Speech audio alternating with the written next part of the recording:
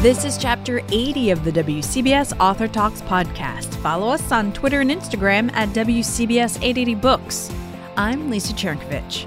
This week, we take on the daunting task of trying to list all of the books you must read in a lifetime. We see Red with the latest thriller from Kyle Mills, and we find out what it's like to write on your own after the death of a longtime writing partner.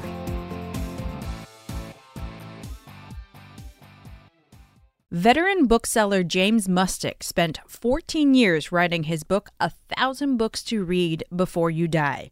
The hefty, and I do mean hefty book, it clocks in at about 900 pages, is a compilation of notable books spanning multiple genres and time periods. First thing I asked James is how he came up with the list. Well, I've been a reader for a long time and a bookseller for 4 decades. So what I tried to do in the book was I wanted to make a record of the books that I've loved as a reader, and also what I've learned as a bookseller about books in general, about reading as a avocation, and all the books I've heard about from the readers I've interacted with throughout my career, and kind of make a record of that in one volume, and that's how I came up with 1,000 books. I tried to be expansive in my taste, so there'd be something for every kind of reader, because I think people tend to read the way they eat more than we would normally think, which I mean, one day we might want a hot dog, and the next day we'll have a salad, and then we'll go out for a nice, 3-course meal. And reading is kind of like that. We read for different purposes. We read for nourishment and for indulgence, and I wanted to have something for every type of reading appetite in here. I really do love the approach that you took. You imagine that these are the books that you would stock in a bookstore if you could only have 1,000 titles. That had to be a daunting task. Yes, exactly. And I wanted to, in those 1,000, I wanted to have, all of the, not all, but a good number of the key works, but also something for every type of reader. So if somebody were to come into that imaginary store and say, I'm going to be on a plane for 5 hours and I just want a story to lose myself in, or if it was a family that had, a 3-year-old and a 7-year-old and a 12-year-old, what would I have on the shelves that I could recommend? So that gave me a way to get a handle on the 1,000 because I spent a lot of time trying to figure out how to organize it, and that seemed to be the best. All right, now you've piqued my curiosity. What book would you recommend for a really long plane ride? A really long plane ride. Well, there's a novel by Neal Stephenson, who is a master of science fiction, but this particular book is interesting because it has the feel of science fiction, but it's historical. It's about Isaac Newton discovering the laws of gravity, and there's lots of science in it, but there's also pirates and all kinds of adventures that are intertwined with this, and it is just totally absorbing. It's called Quicksilver, and if you like that, it's the first of a 3-volume series, so there's more to go on. So if you like that kind of thing, you couldn't find a better companion for a long trip. Now, one of the cool features about this book is that you took the extra step of including suggestions for further reading and new things to try if you already like stuff from this author. Why did you do that? One, because after so many years as a bookseller, it's second nature. And also because I knew the way I would use a book like this is I would go right to the authors and books I'd already read to see if they were in there. So let's say it's, for argument's sake, Charles Dickens' Great Expectations, a book that I love. But I've already read that, and I'd want to see what the author had to say to make sure he knew what he was talking about. But I wanted to give a reader like that other directions to go off from the book to other recommendations, books that they might enjoy if they enjoyed Great Expectations, maybe a book about Dickens's life. So for every book, I do have that section at the end. So the book encompasses about closer to 6,000 titles than 1,000 altogether. And I also recommend good audiobooks when I know them that people can use to get into some of these books, as well as movies and if there's musical works based upon the books. And I've heard you joke that you could have called this book 1,000 Arguments. Well, once people knew I was writing a book called 1,000 Books to Read Before You Die, I could never enjoy a dinner party in the same way because people would come up and say, is this in there? Is that in there? Is this in there? Well, how could you not put this in there? But that's part of the fun for me. This book is not meant to be in any way comprehensive or authoritative. I think it's informed, and I hope people find it entertaining. But it's really meant to spark exactly those conversations where people are talking about the books that have meant the most to them, because it's through books that people really talk about what means most to them in their lives. Deciding what to read next is really a prelude to other questions like who we're trying to be in the world. And so the conversations are really filled with meaning, and the more we can have them, the better. And so I am happy to have spent 14 years writing this book and to spend the next 14 years people telling me, what I got wrong. I'm looking forward to those conversations. I imagine like a fun game for an avid reader would really just to be open up to a random page. If you haven't read that book, then pick that book up the next time you're in a bookstore. I'm glad you said that, because that's exactly what I'm trying to do. One of the really fun things about a bookstore is you go in looking for something specific, but then there's always something or two things or three things that catch your eye, things that you're interested in that you forgot you were interested in or that you heard about on a radio show. And so I wanted the book to kind of work in the same way. So have you read all 1,000 books? I've read almost all of the books. I've been a bookseller for a long time, so I suspect that there are a few of these I've been talking about so long and so deeply with readers that if there was a forensic investigation, maybe I didn't read a couple of them end to end, but by and large, the answer is yes. And do you have a favorite? Well, that changes from day to day. There's a couple. One that I've been talking about a lot because I just reread it is a wonderful book. It's ostensibly for 10 to 12-year-olds, but it's as meaningful a novel as I've ever read. It's a book called The Mouse and His Child by Russell Hoban, which I really recommend to people. It's a surprising story about these toy mice who leave the toy shop and have all these adventures. It is not juvenile in any way, and you end up really pondering what your life means and how to be happy. So that's at the top of my list right now. So the new book, the self-gratifying, the controversial, the great read is 1,000 Books to Read Before You Die, a life-changing list. James Mustick, thank you so much for taking some time to talk to us today about it. Thank you for having me. You've probably already guessed this by now, but I read a lot of books for this podcast, and I've noticed something this year, and you might have noticed it too, but there are a lot of spy thrillers out there where Russia is the bad guy. In fact, I'm going to go out on a limb here and declare 2018 the year of Putin. You heard it here first. Enter into the fray Red War, featuring the Mitch Rapp character created by Vince Flynn and now written by Kyle Mills. Kyle tells our Pat Farnack that of all the world's dictators, Vladimir Putin scares him the most. Vladimir Putin has a great deal of power, obviously a significant military and asymmetrical capability. And in a way, he's not bashful about using it. Russia's strange in that they spend a lot of time trying to tear down the rest of the world as opposed to trying to build themselves up. And he's scary, too. Yeah, he does. He's like the poster child for ex-KGB. Looking in his eyes, there's something about his eyes, even on video. Yeah, he is an unsettling guy, and that's why I used him sort of to base my character on. Not sort of. It was a few books ago I introduced his character. He's called Maxim Krupin in my book, and I was doing research on Vladimir Putin to kind of help create this character, and I decided that his backstory was so great that I didn't need to change anything. So that character is really just Vladimir Putin, but under a different name. Now, the Russian leader, Maxim Krupin, you ask the questions, what happens when a dictator becomes really ill? And when I was reading Red War, I was thinking about how FDR, remember, he never used to want to be photographed in his wheelchair because the optics weren't good. And this is going way beyond that with Maxim.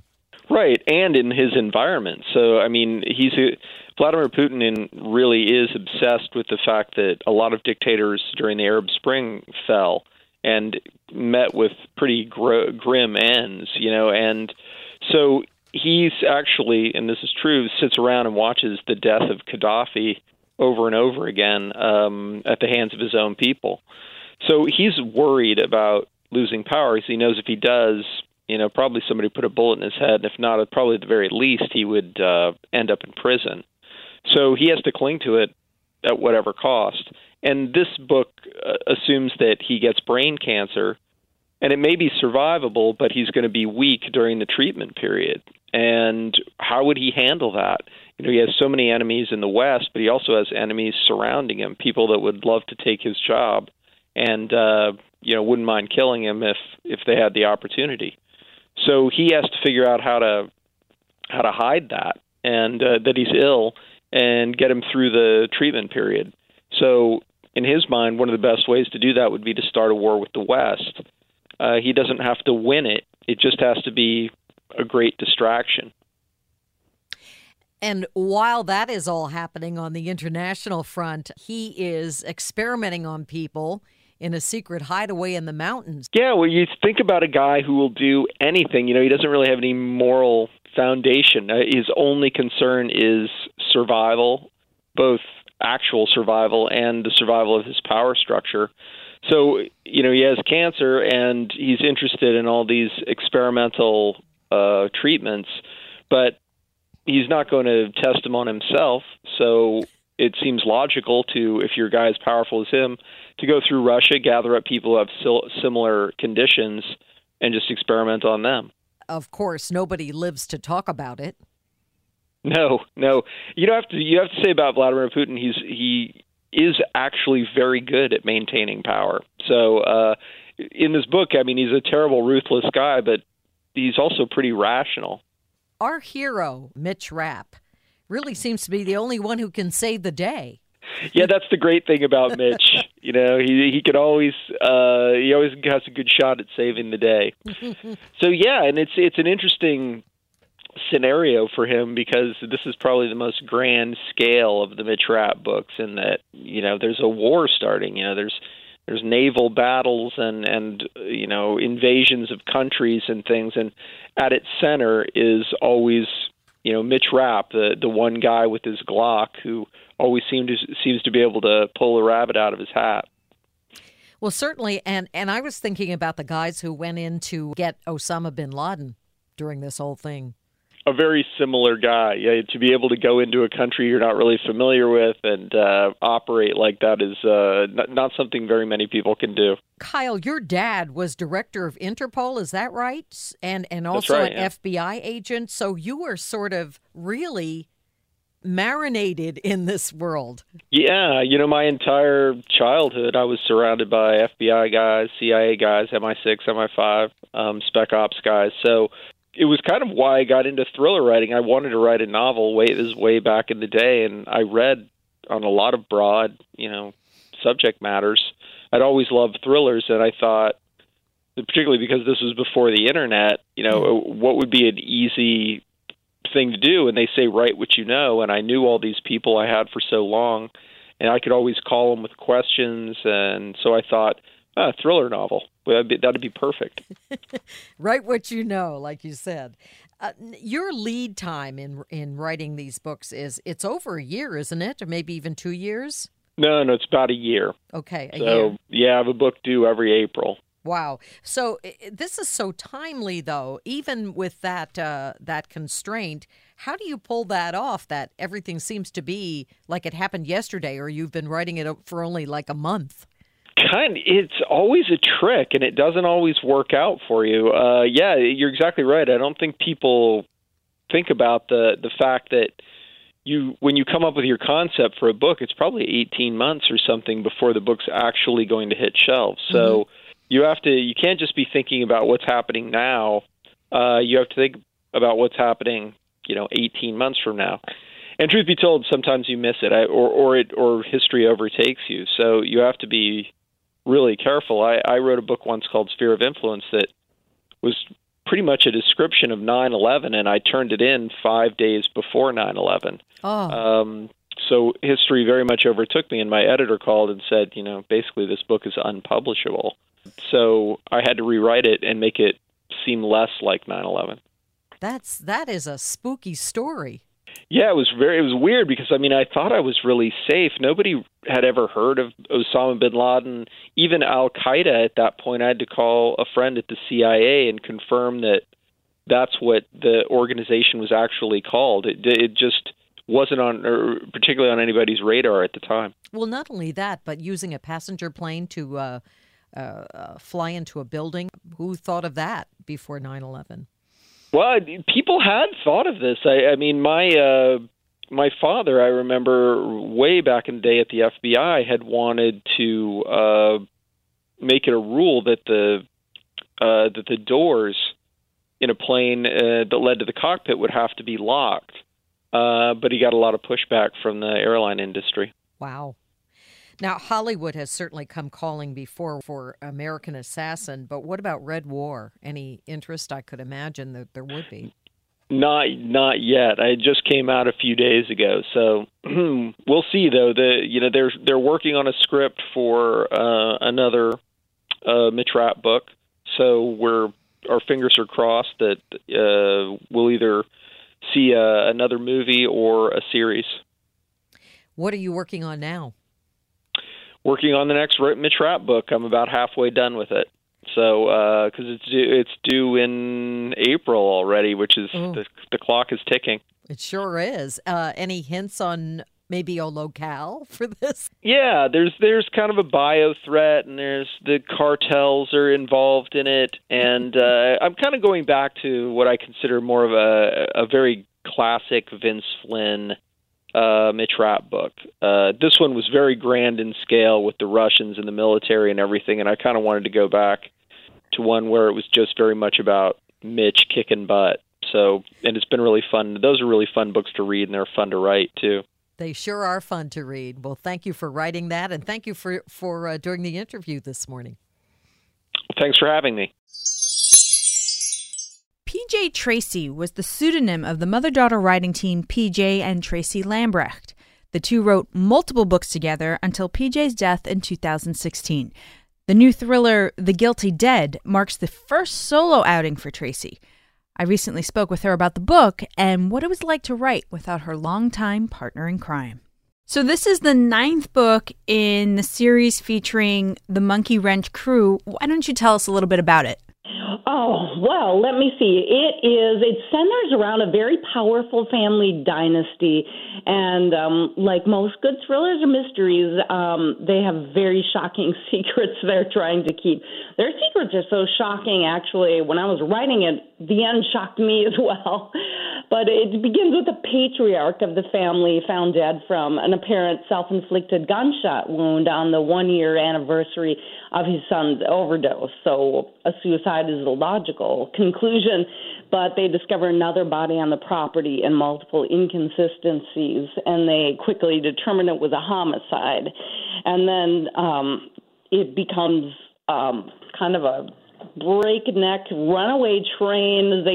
The detectives work through deceit and revenge, tangle of digital evidence that ultimately connects the death and the overdose to a terror plot, unbridled political ambitions, the tragic death of a 14-year-old girl 20 years ago. It's full of secrets. There's a great murder mystery in this. The terror plot, really keeps you on the edge of your seat. But I was struck really the most with this book is how parents can act in the name of love for their children, whether that's good or whether that's bad. And that really seems to be a running theme with all the characters in this book. Yeah, it really was. And it was a very emotional, intense book for me to write because I began it 2 weeks after PJ, my beloved mother and, decades-long writing partner, had passed away. So there is a lot of grief in there and heartache and, just the familial relations and, the devotion and dedication of parents, even if they're really going off the wrong track. 2 weeks seems very soon to pick up writing. How did you manage that? Well, you could always be prepared for an eventuality, and PJ had been quite ill with heart failure for many years. But even though we knew what would come to pass sooner than later, you're just never really prepared. And so I was sort of in a haze and pondering, do I really want to continue this series, the Monkey Wrench series that we started together without her? And finally, I realized the only way I was going to find out was to sit down in front of that computer. And I just can't even express how amazing and intense the experience was. It will probably never be that way again. But I was a woman possessed. I could not stop writing. She was just there with me. Your presence was so vivid. And of course, writing is my enduring tether to her. So it was really like we were working together. And amazingly, the first draft was finished in 5 months. And usually it takes a year or more to write a book. So she was very much inspirational in this process. And I felt so close to her. Did you have to change how you write in order to sit down and write this particular book, not having your longtime writing partner there with you? Actually, not really. We've been doing it for so long together, and her presence was so vivid. And I guess the one thing I can explain about that is that the voice of PJ Tracy was never her voice or my voice. It was one we created together, and it was a language we were both fluent in. So it really seemed like a seamless transition. What was difficult for me was not having that banter back and forth, sitting across the desk from her, and that's often how our plots unspooled, and somebody would say something, and then it's like, oh, I have an idea. And, certainly my imaginary friends in my head aren't as intelligent and fun as PJ, but I don't know. I guess that as I said before, she's, still very present with me in writing and still in every word I write. For people who don't know the story of you and your mom, can you tell us a little bit how you two got started writing out together? Oh, yes, certainly. Well, actually, I have to go way back to the beginning because literally our collaborative process began when I was about 3 years old at bedtime story hour. And, she would read me a story, but, we were voracious. There was never enough. So it was PJ's idea to say, hey, let's write our own stories. So at that, age, obviously, I'm not doing much, but she'd write a sentence, I would come up with a sentence, and then we would act them out with my stuffed animals, Lammy and Teddy, who still sit on my desk. And, that was the genesis of our process together. And, of course, it's been refined over the years, but that really began it all. We were, so incredibly close and had so much fun. I mean, for two women who wrote about very dark things and murder, we were laughing all the time. I love this note in your bio that you decided finally to write to finance your habits of travel and singing in rock bands. Yeah. Well, I wanted to try everything, and I figured, when you're young, it is so important to do what you really feel passionate about, whatever it is, and even if it's 20 things you feel passionate about, because I just never wanted to, get on later in life and have regrets that I didn't do this or I didn't travel or I didn't sing in a rock band. So, but, I'd always written from the time I could hold a crayon, and there was an old manual typewriter in our den when I was a kid, and so I would just go in there. I just wanted to be alone and write. So that was always in my heart and my soul. I just had to have a little fun before I got serious. So now that you've kind of gotten over this hurdle of writing without your mom and you've attacked the Monkey Wrench crew head on, are you going to keep following their exploits? Well, I'm definitely going to. I mean, they are like old friends to me now, and I always joke. It's like around the holiday time, it's like, why am I not getting a Christmas card for my characters? They're that close. And I'm actually about 40 pages away from finishing Monkey Wrench number 10, which will be out next year.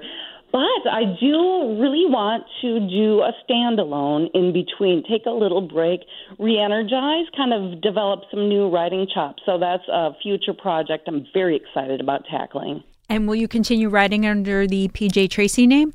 I will, yep. It's. I guess it's my name now. I've taken over the mantle of PJ Tracy entirely. Thank you so much for taking some time out and talking to us about the new book. It's called The Guilty Dead, and we look forward to whatever else you have coming down the pike. Oh, thank you very so much. It was wonderful chatting with you.